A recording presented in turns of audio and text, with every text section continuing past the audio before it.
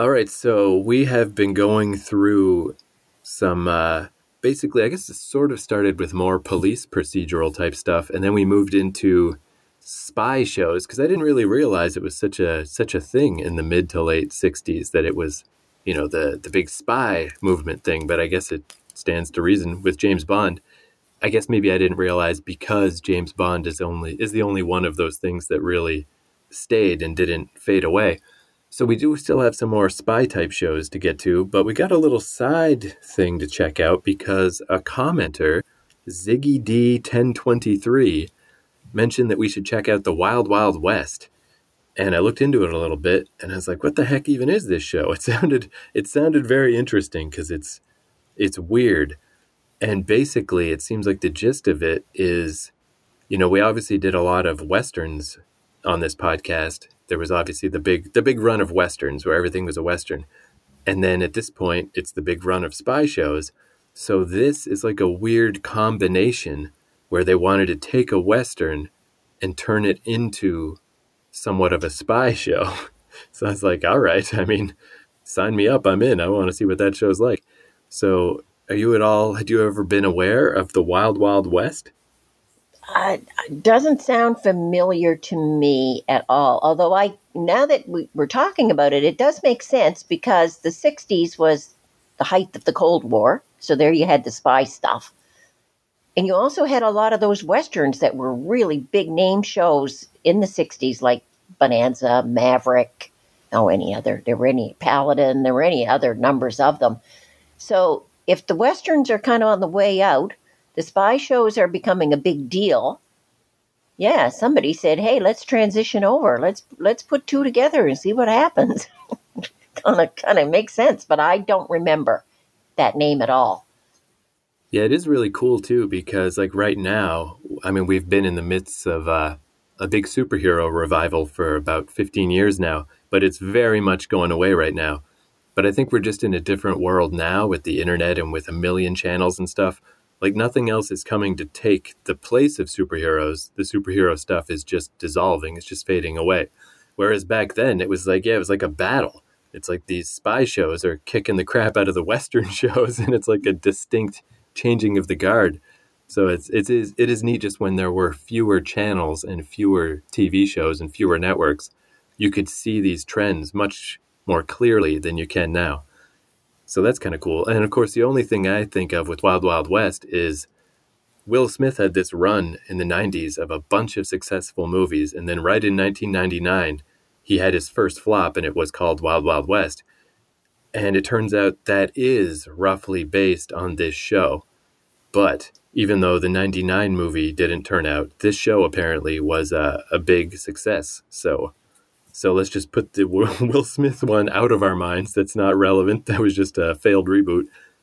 And go into this one. So yeah, I'll give you the rundown of this show. The Wild Wild West is an American Western espionage and science fiction television series. So as soon as I read that, I was like, I gotta watch this show. What the heck? It ran on CBS for 4 seasons from 1965 to 1969. They made television films in 1979 and 1980, and then the theatrical film in 1999. Developed at a time when the television Western was losing ground to the spy genre, the show was conceived as James Bond on horseback. It's set during the administration of President Ulysses S. Grant, 1869 to 1877. The series follows Secret Service agents James West and Artemis Gordon as they foiled the plans of megalomaniacal villains, protected the president, and solved crimes. The show featured a number of fantasy elements, such as the technologically advanced devices used by the agents and their adversaries. So yeah, that's obviously, like, what's his name? Q in the James Bond movies? Oh, M. But yeah, that they make these little devices. Here's the cufflinks, or here's the pen that shoots the poison dart or whatever. So they worked that into this. And now that I think about it, Will Smith's Wild Wild West did have like a giant mechanical spider in it and stuff like that. But it is a cool idea. And there's this genre now called steampunk that's pretty popular. It's basically this. It's called steampunk because it's robots and futuristic technology, but based in the Victorian era. Like, what if in the Victorian era they'd taken all their tubes and pneumatics and learned how to make robots? And this show was considered one of the pioneering influences of that whole genre. So that's pretty cool. But then this was the sad fate of this show, because it was really popular and the ratings were good. But as a result of the April 1968 assassination of Martin Luther King and then the June 1968 assassination of Robert F. Kennedy, President Johnson created the National Commission on the Causes and Prevention of Violence.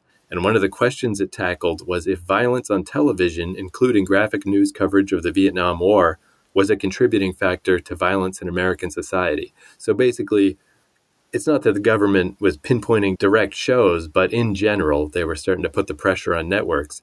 So despite high ratings, The Wild Wild West was canceled near the end of its fourth season as a concession to Congress over television violence. So, just... Interesting. I didn't also realize, because I wasn't born until 10 years later, both those assassinations happened in the same year? Jesus Christ, what a bad year. Yeah, within just a couple of months of each other. Like one, I think, was in March, end of March, early April, and then the Kennedy assassination was in June. I remember those both well. Yeah, and I mean, that, as well as, some of that horrifying Vietnam footage, I can understand why, they were starting to get, because even in my generation, the media was upset about Mortal Kombat. Now you could pull someone's head off in a video game and stuff, but honestly, the video game stuff was just silly. This was like actual horrifying stuff that they were showing on TV. I can see why they were a little upset about it. The other thing is the Vietnam footage was, the American government did not want that given to the public to see, because they were involved in the Vietnam War, and there was a big political issue as to whether they should even be there or not. They were sending their troops over there, and they were being massacred. And that was a whole political thing of keep the public in the dark. And yet here were these journalists going over there and filming that footage and putting it on TV. Like in the States, a whole lot of that stuff was censored. And so Americans were watching Canadian TV because there it all was. We had no interest in Vietnam, so hey, show it. Yeah, and I always did hear that, nowadays we're extremely familiar with World War II, for example, but there was a surprising lack of actual information back then. There certainly wasn't like with Vietnam, like where it's just, here it is, all is on TV. And it's a bigger topic than we'd be able to cover, but it is interesting to see this type of thing coming up in the late 60s, because to this day, I think that's kind of what America's famous for, is this bizarre puritanicalness about nudity. You can't have nudity and you can't have sex on TV or wherever, but man, can you have violence, and you can just go into a pawn shop and buy a gun, and it's wild how much they don't care about violence, that how much they do care about other stuff. But the violence, that whole violence issue on TV, it was a much deeper thing. It was not just black and white violence on TV. We shouldn't have that. It was, that whole Vietnam thing of, let's not publicize that stuff. It was just too graphic. It was too controversial. When you had people who suddenly were questioning, should we be over there? And should we be sending our young men over there to fight in a war that's not our war? Anyway, that's a whole other thing. Yeah. All of these topics are probably outside of the scope of Wild Wild West. But it's hard not to see. I don't know. It's interesting to see. I guess that comes up many times when we watch these old shows, but here we are 40, 50, however many years later, and it's not like anything particularly changed. But I don't know. But I guess they were, I don't know. And that's I wonder too, does stuff like that, because I know in my lifetime with the stuff like Mortal Kombat, it was so just pointless, or putting parental advisory stickers on albums because rap songs have swear words. And it's just what do you actually think you're changing? So, if you take the example of Wild Wild West, I don't think the National Commission for the Causes and Prevention of Violence, they certainly didn't stop anybody from learning about Vietnam. They certainly didn't stop anyone from experiencing the horrors of these assassinations. Apparently, all they did was get a TV show people like canceled. Like it's these like well-meaning things that just are totally off the mark and don't help at all. But yeah, again, whatever. Bigger topic. We're just here to watch a dumb old TV show. So along those lines, I got the first episode, season 1, episode 1. It's called The Night of the Inferno, and it aired September 17th, 1965.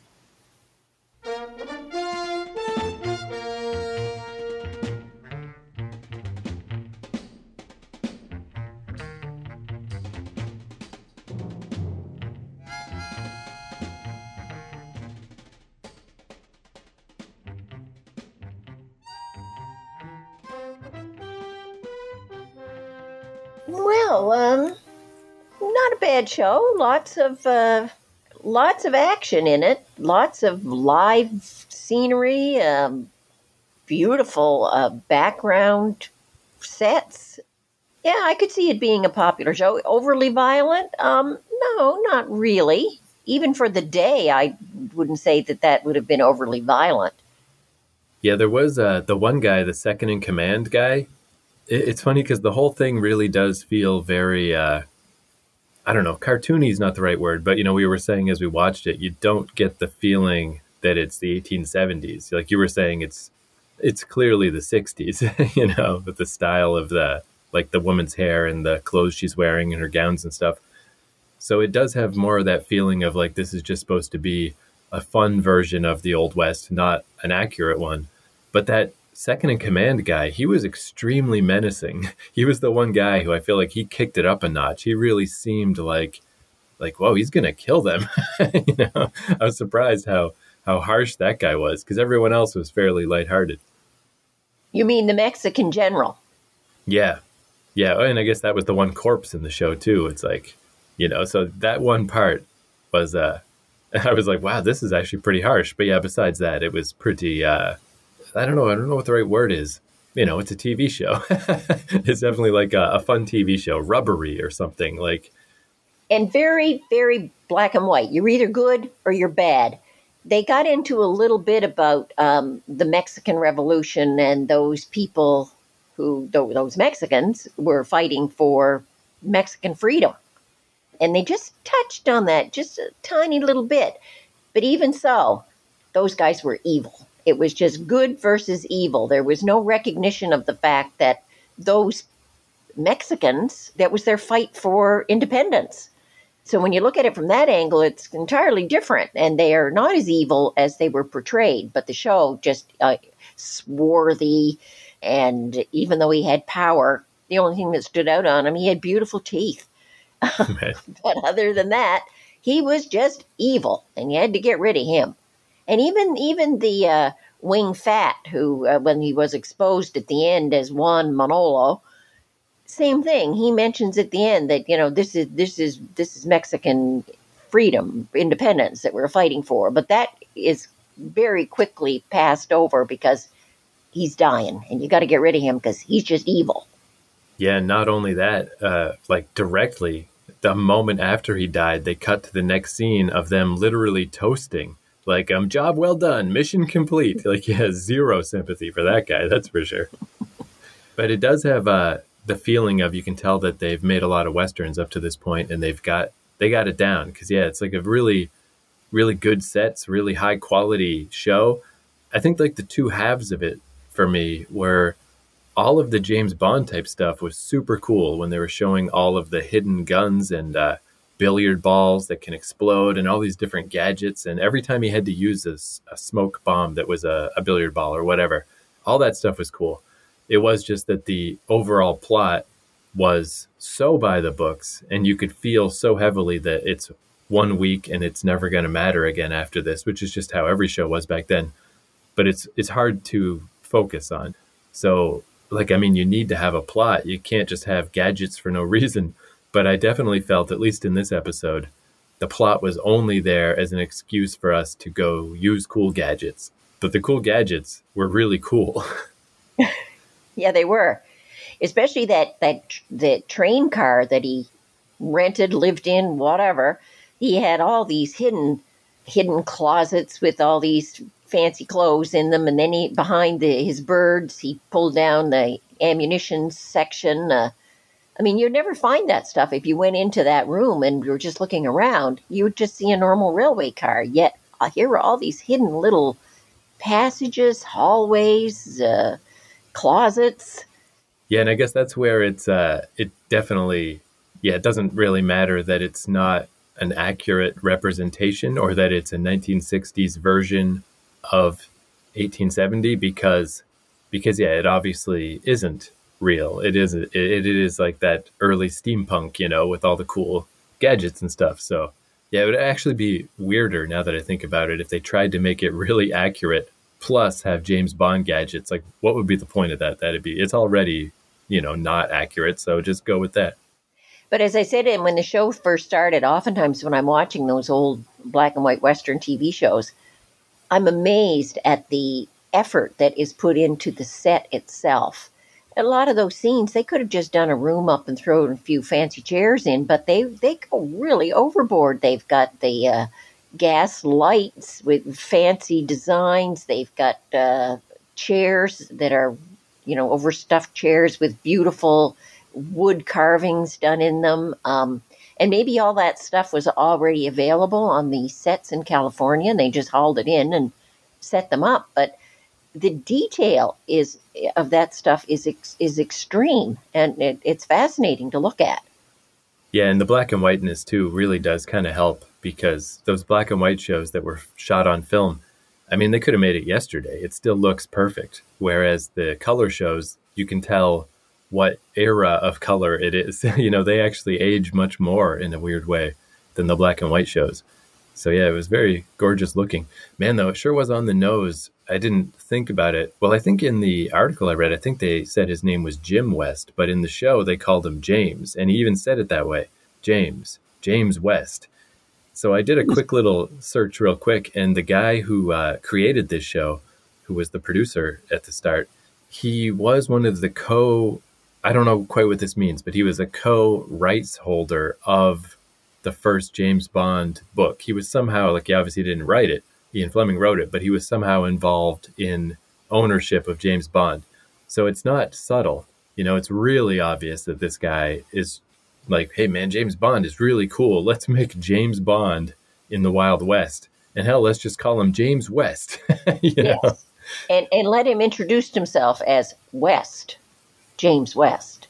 Yeah, we got to make sure everybody definitely knows what this is. This is James Bond in the Wild West. And he's extremely handsome. He's very similar, actually, to Sean Connery, who was the first James Bond. And his introduction to us is, yes, he's portraying a guy that was roughed up, but he's not just got his shirt torn open. He doesn't have any shirt on at all. And he's got that, beautiful chest hair, and he's so sexy. He's just, and as I said at the beginning, I can see women looking at him and saying, oh my God, look at that guy. He's just so gorgeous. Yeah, and it's kind of funny because last week we were kind of making fun of Street Hawk a little bit for doing that exact thing, for all the unnecessary shirtlessness. So this had a lot less than that. It was really just one scene at the start, and after that he had his fancy suit, and he pretty much stuck with the fancy suit. But it's just funny to see that, yeah, they still knew where their bread was buttered in the 20 years earlier than Street Hawk. If anything, nowadays, I feel like it's less common.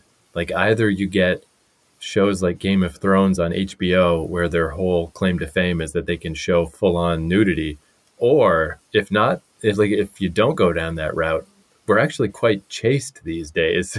It's not really politically correct to just have greased up, barrel-chested, rippling abbed men all over TV anymore. But the things we've lost. But it was a good show. I can see why it was popular, because it was trying to cross that line between.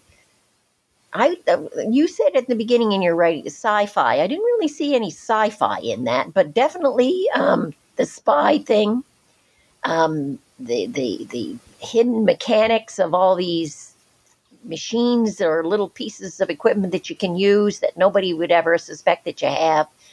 and the West. It did okay at crossing all those venues.